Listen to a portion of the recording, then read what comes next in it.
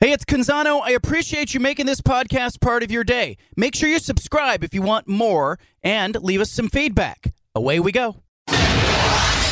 Initialize sequence. Welcome to The Baldcast, a production of John Canzano's Bald-Faced Truth.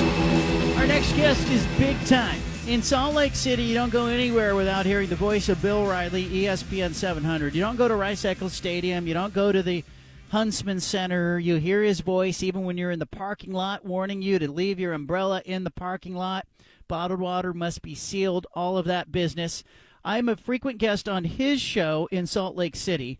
And in fact, the last time I was on, Bill Riley and I talked about Damian Lillard, possibly, would he be a good fit in Salt Lake City? Now, Stephen, before I bring on Bill Riley, I told him I thought Lillard had 2, maybe 3 good years left. Am I spitting truth there? In your mind, basketball expert Steve Vaughn used to work for the Blazers.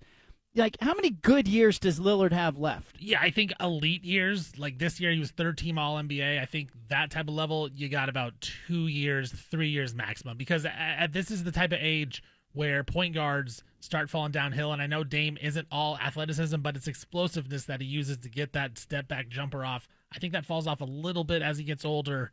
So, yeah, I'm with you. 2 to 3 years at the elite level where he can be an All-NBA guy. All right, so we're bringing on Bill Riley, ESPN 700. On that note, Bill, you hear Steven talking about Lillard. Are you interested? Are the Jazz interested in Lillard if it's a 2 to 3 year window? If it's as Steven said, 2 to 3 years of elite, John, third team All-NBA, yeah, I think so. The worry would be 1 year of elite, or this was his last year of elite, and then you're just an all-star for the next 3 or 4, and then that 5th year of the contract, you're paying $63 million for a guy that is a borderline all-star. But if you could say 2 to 3 years of elite, I think the Jazz would sign up for that. But, are the Blazers, the Jazz have the assets. They have players, they have picks, they have cap room, all that stuff. Are the Blazers ready to move on from him? You think they should, because I know you wrote about it, but are the Blazers ready to move on from him? We'll see. We'll find out. I want all those draft picks, though. I want Utah's entire future. And it's got to feel it's a different model, though, there in Utah, because you've got Danny Ainge. You saw the Donovan Mitchell trade, a year ago, and he brought a haul back with that. Give me an idea. What did that feel like to the fan base when Donovan Mitchell gets traded? It was weird, but it kind of felt like Donovan was setting that up for a while. He never did it publicly, but you always got the sense he had an eye on New York or a bigger market. Gobert was probably better liked here a little bit because he played hard. He wasn't the player that Mitchell was. But when they dealt not 1 but 2 of those guys, you knew they were going for the hard reset. And, look what he brought back, 15 first-round picks over the next 6 years. That is a haul, plus they landed Lauri Markkanen. They landed Walker Kessler. They landed Ochai Agbaji. Colin Sexton, they got a really good haul. Danny Ainge is not a guy you want to play poker with, John. Yeah, and I think you've seen him do it. He's got proof of performance. Am I safe to say it feels hopeful in Salt Lake City, and you're coming off an All-Star game and all that? Oh, yeah. There's a lot of hope here. Most of us pegged them for a 20 to 23, 24 win team this year. They won 35. And they were on pace to be a borderline play-in team before they dealt Conley and Beasley and Vanderbilt and some of those guys off at the trade deadline. So, no, they outperformed their expectations. And, now you've got the picks, you've got the cap room. And as you said, the best part about it is Ainge has done this not once but twice with the Boston Celtics. So there's a lot of hope right now in Salt Lake City. Now, you got to hit on those draft picks. You got to go take a swing and miss on some deals, or take a swing on some deals too with your cap room. But I think this isn't a 3 or 4 year rebuild. I think people are looking at it now like a 2 to 3 year rebuild. Bill Riley, ESPN 700, Salt Lake City. The TV times and networks came out today. Where did your eyes go? Quick takeaways. What did you immediately notice? Well, I looked at Utah. So obviously, we've been waiting to see what time that Florida game would be. Utah kicks off the season on that Thursday night. I figured it'd be a 5 or 5:30 or 6 o'clock game. It's a 6 o'clock game. That's 8 o'clock back east. It's on ESPN. It's the premier game. It's a great showcase game with Florida coming in. Then I looked at the next week. They have Baylor at Baylor. Well, that's a 10 a.m. game. But, John, that's a lead-in directly from ESPN College Game Day. That's the ESPN 10 a.m. Mountain Time, 9 a.m. Pacific Time game coming right out of Herb Street and Davis and those guys. It's a great lead-in as they go to Baylor. And then the other time I was curious about was the Oregon State game. And that's a 7 o'clock Mountain Time, 6 o'clock Pacific Time game on that Friday night at Research Stadium, which I think is going to be an electric atmosphere. Would you agree? Oh, yeah. I think – here's the other thing. We were talking about Florida coming to Rice-Eccles Stadium. Do you think Florida knows what it is to play at Rice-Eccles Stadium? No, they don't. But playing in the SEC, I don't think they're going to be, they play at Bryant-Denny, they play at Death Valley, they play, they play big games, but they don't play at altitude. It's the first game of the year, and John, they're not going to be, I don't think, as good as they were last year. They don't have Superman at quarterback who can use his athleticism to bail them out. The first couple of years of Billy Napier have been pretty rough down there. They had more departures in the portal than they had additions, and the people I've talked to say, it could be a rough year, so I don't know that they fully understand. I think they're going to say, oh, Utah, nice program. We beat them last year. They're going to be in for I think a little bit of an eye-opener, just simply because I don't know that they're going to expect to have the full house and the altitude and everything else for that opener. Give me an idea. You got Cam Rising there. Everybody's expecting that he'll be the guy. His health, the knee surgery, what are you hearing lately on that front? Well, Cam was in my studio 3 weeks ago, sitting right across from me. He and I do a little weekly conversation during the season. Looked me in the eye, said, Bill, I'm ahead of schedule. The doctors project me. He goes, I'll be in camp, and I will start against Florida. He looked me right in the eye, and he said it. And I've also talked to people on the staff that have said the same thing. They feel good about where his rehab is. So whether he starts fall camp in full contact, he'll be throwing and things. But my best guess is probably midway through camp, and obviously for the opener, based on what he's told me, he'll be the starting quarterback. Bill Riley in Salt Lake City. Rather, Bill Riley's in Oklahoma City. You're there for the College World Series, Women's College World Series. Softball in Oklahoma City.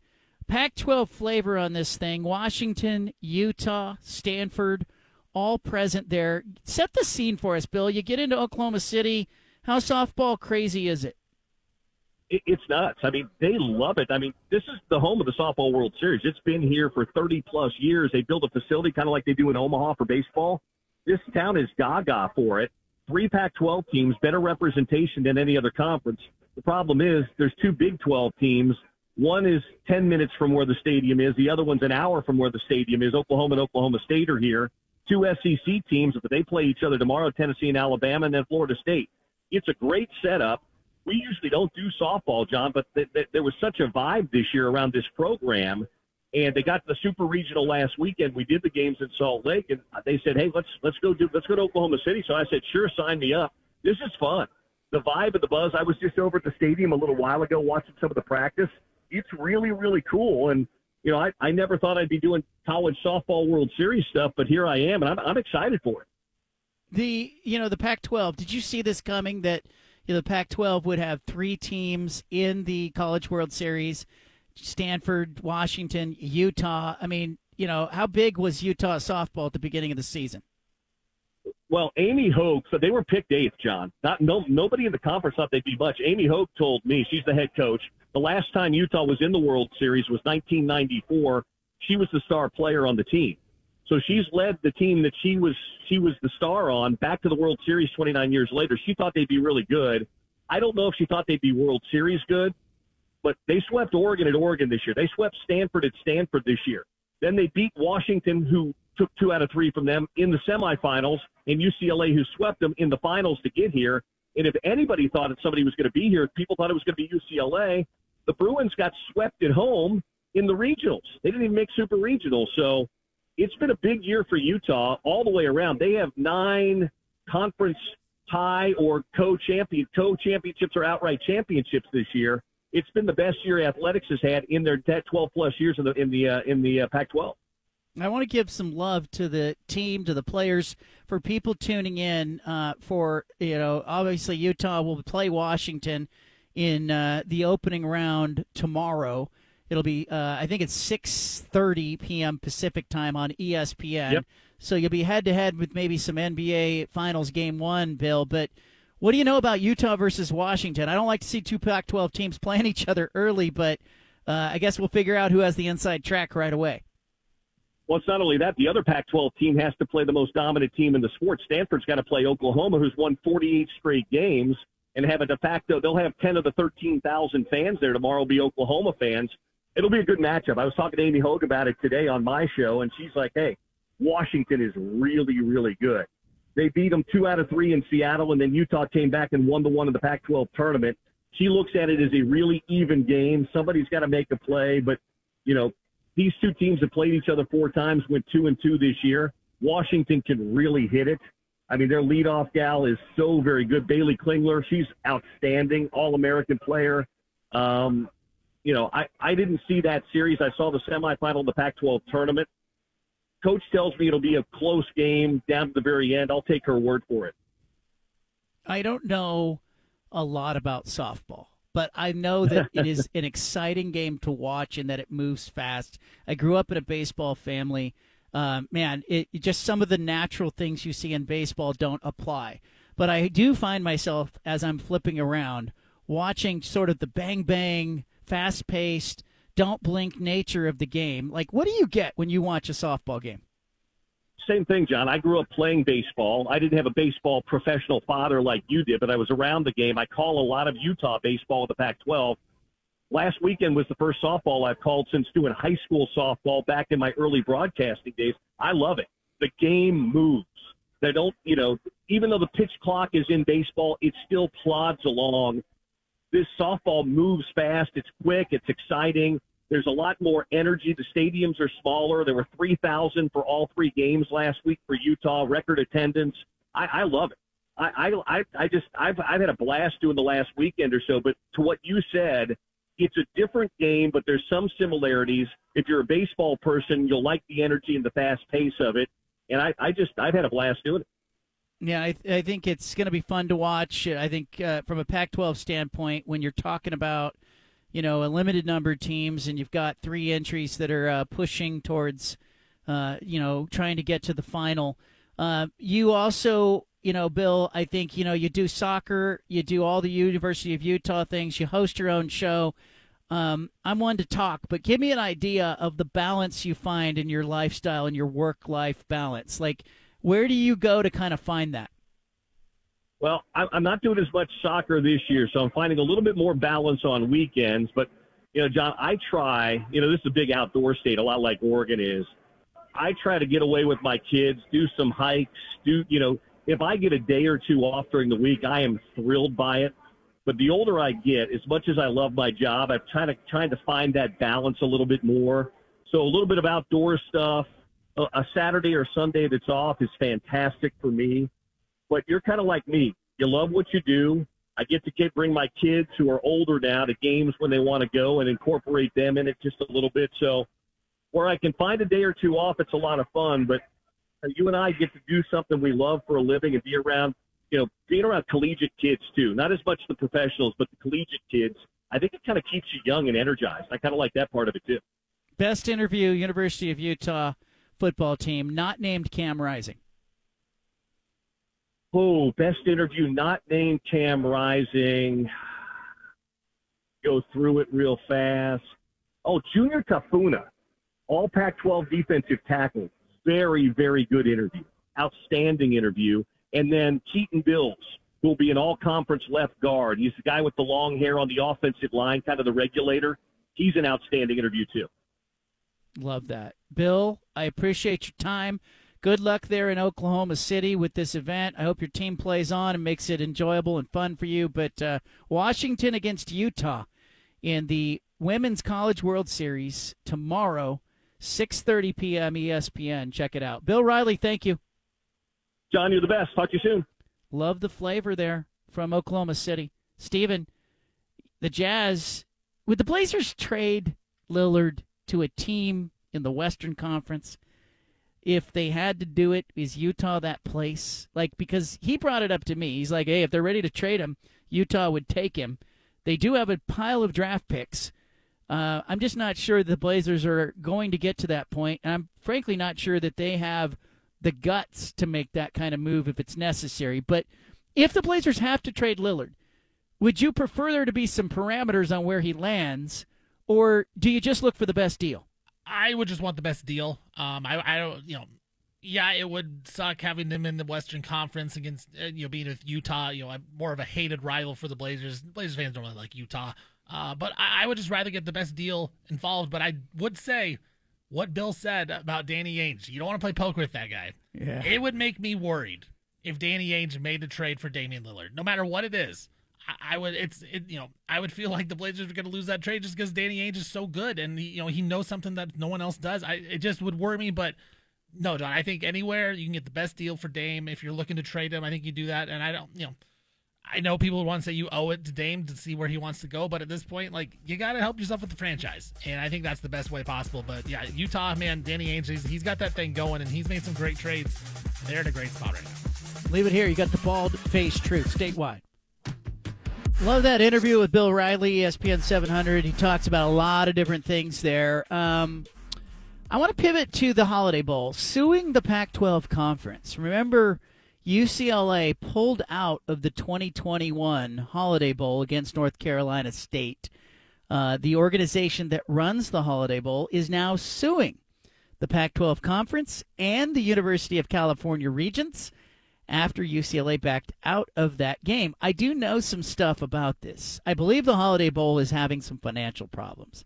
But the San Diego Bowl Game Association, which operates and owns the Holiday Bowl, is seeking $3 million in damages in a lawsuit that was filed today in San Diego County. Remember, UCLA announced less than 5 hours before it was supposed to kick off against North Carolina State that it was pulling out of the game. 3 defensive linemen tested positive for COVID-19. There's a 10-page court filing that comes more than 17 months after negotiations between the bowl game and the Pac-12 failed to come to a resolution. Bowl game says it lost $8 million because of the cancellation. That includes $3.6 million in ticket revenue. $1.4 million had to be returned to the title game sponsor. By the way, the bowl organization has not paid Oregon or the Pac-12 for the $2.45 million that it owes from last year's game. It says, hey, we're going to take that as an offset towards damages for the cancellation of the 2021 game. The Pac-12 has issued a statement. It's a lot of word salad, basically good faith efforts, fair resolution, cancellation, refusing to pay the fees, yada, yada, yada, as they say. UCLA is declining comment, but I do have some background on this. Now, the Holiday Bowl, to me, looks like it's trying to take advantage of the pandemic for financial gain. UCLA doesn't have enough players to play the game. They don't have enough defensive linemen to play the game in a COVID year. So that does not constitute force majeure under any kind of agreement. It's kind of a weak legal argument. And frankly, we can disagree on masking and the vaccine or whatever we want to disagree on when it comes to the COVID and pandemic era. But I think we all sort of agree that people who took advantage by buying up all the toilet paper, buying up all the hand sanitizer, buying up all the Lysol disinfectant wipes, buying up all the masks, cutting the line for the vaccine, do we not have a unfavorable opinion of people who did all that? People who financially benefited from the pandemic. It was sort of understood that we were all suffering together, and there was kind of a unwritten code when you went to the grocery store. Don't take all the toilet paper. What are we doing here? But some people did. You saw those videos on TikTok and Instagram where people were hoarding toilet paper and, being yelled at as they went through the parking lot. It feels to me and it looks to me like the Holiday Bowl is trying to take advantage of the pandemic for financial gain. UCLA couldn't play. What's Pac-12 supposed to do about that? What's UCLA supposed to do about that? I am told that the Pac-12, as part of the negotiation with the Holiday Bowl, offered the Holiday Bowl an interest-free loan. Also offered to let a mediator decide Was the pandemic, did it qualify as a force majeure effort? Let a mediator decide on that. And the Holiday Bowl declined on those fronts. Now, I know because I had a contract, and the NBA and NFL and Major League Baseball had a contract that all involved force majeure clauses. Whether it was the pandemic an act of God, because if you have that, then contracts can be unwound and broken, and everybody goes their separate ways. And I can tell you that when the pandemic hit, there was some conversation with my agent about my own contract. There was conversation with my employer, and nationally, there was conversation everywhere about whether or not this, the pandemic qualified as an act of God that would allow people to unwind contracts. And I didn't see a single case of that becoming fact, that becoming true. I think it would have caused a cascade of issues. Then it would have caused a bunch of problems and a bunch of lawsuits and a lot of litigation. And so nobody in their right mind saw the pandemic as an act of God. It was just a pandemic. And if it wasn't specifically noted in a contract as if a virus or a pandemic, causes a cancellation of games or events or sports, then you saw contracts that were enforceable. Now, you are seeing that written into contracts today. It's interesting. You've seen it with sports. You've seen it with coaches and teams. You're seeing that stuff. So the Holiday Bowl, it looks like a bad partner with the Pac-12. They've been a long-standing partner. And the Holiday Bowl looks to me like they're trying to take advantage of the pandemic, going, hey, look, UCLA couldn't play. They didn't have enough D linemen. They canceled too close to the game, cost us a bunch of money, and they must be in such a bad financial position that they go, we can't afford to absorb this loss. And they are trying to make the Pac-12 pay for it. I don't think they're going to be successful in this. I think it's a bad look. I'm going to look deeper at it, but, I don't have a great affinity for the bowl game people themselves, but most of the time, the bowl games, it's kind of a racket. I'm in the press box. I get to see the bowl representatives. They come to the games late in the season. They're looking at the Oregon teams, Oregon State teams, Washington State, whoever. They show up in the press box, in like week 6, 7, 8, 9. They eat cheesecake. Or whatever dessert they're serving in the press box. They sit around in their green jackets or their gold jackets or their orange jackets. They always have matching jackets on that match the bowl game. They hand out some stickers, maybe some pins, maybe some promotional materials. They set them down on press row as, you come to your seat. You'll be like, oh, the Weed Whacker Bowl guys are here. And then you look down and they're eating cheesecake and they're yucking it up. It's kind of a racket. If you can get those gigs, they're good. And they also hold like their junkets. They got busted in the past. Some of these bowl games have been busted for, basically wasting all of the bowl money. The Holiday Bowl just looks petty on this front. UCLA didn't have enough players to play. Stephen, what do you make of this? It's tough because it's like you said, it was during the pandemic when things were so heightened. It was still unknown of what was exactly happening just around the world, and so for UCLA not to have enough players, like, to expect them to go out and play, not health-wise, and it's not even this at that point. It's like your body, like your legs and your arms, and you're like risking stuff for life. I don't know. I don't side. It seems like it's a money move by the Holiday Bowl, and they're just upset that happened. But I don't know. I just feel like it's a tough spot because at that point in time, we just didn't know what was happening. And there were so many questions. There was protocols everywhere. And I mean, I don't know. UCLA just didn't have enough players. Like, what are they supposed to do? Just grab random people off the street? You can't do that. Yeah, and I think, too, I look back at UCLA during that time, and I kind of say to myself, look, like, we all had to have a little bit of grace with each other. We had to.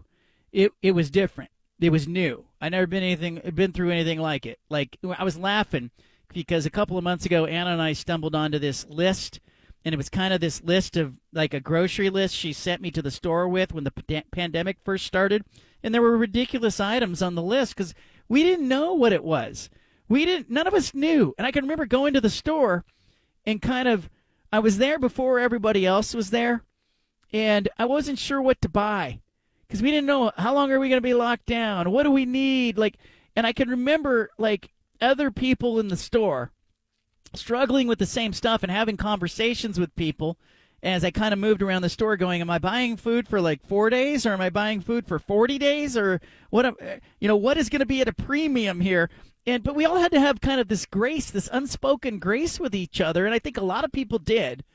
And I think what should happen is that the Pac-12 and the Holiday Bowl should just be good partners to each other and probably find some common ground. Hey, can we split the difference? Hey, can we give you an interest-free loan? Hey, can we steer some of our sponsors to you? I don't know, but it doesn't feel like this should be a lawsuit.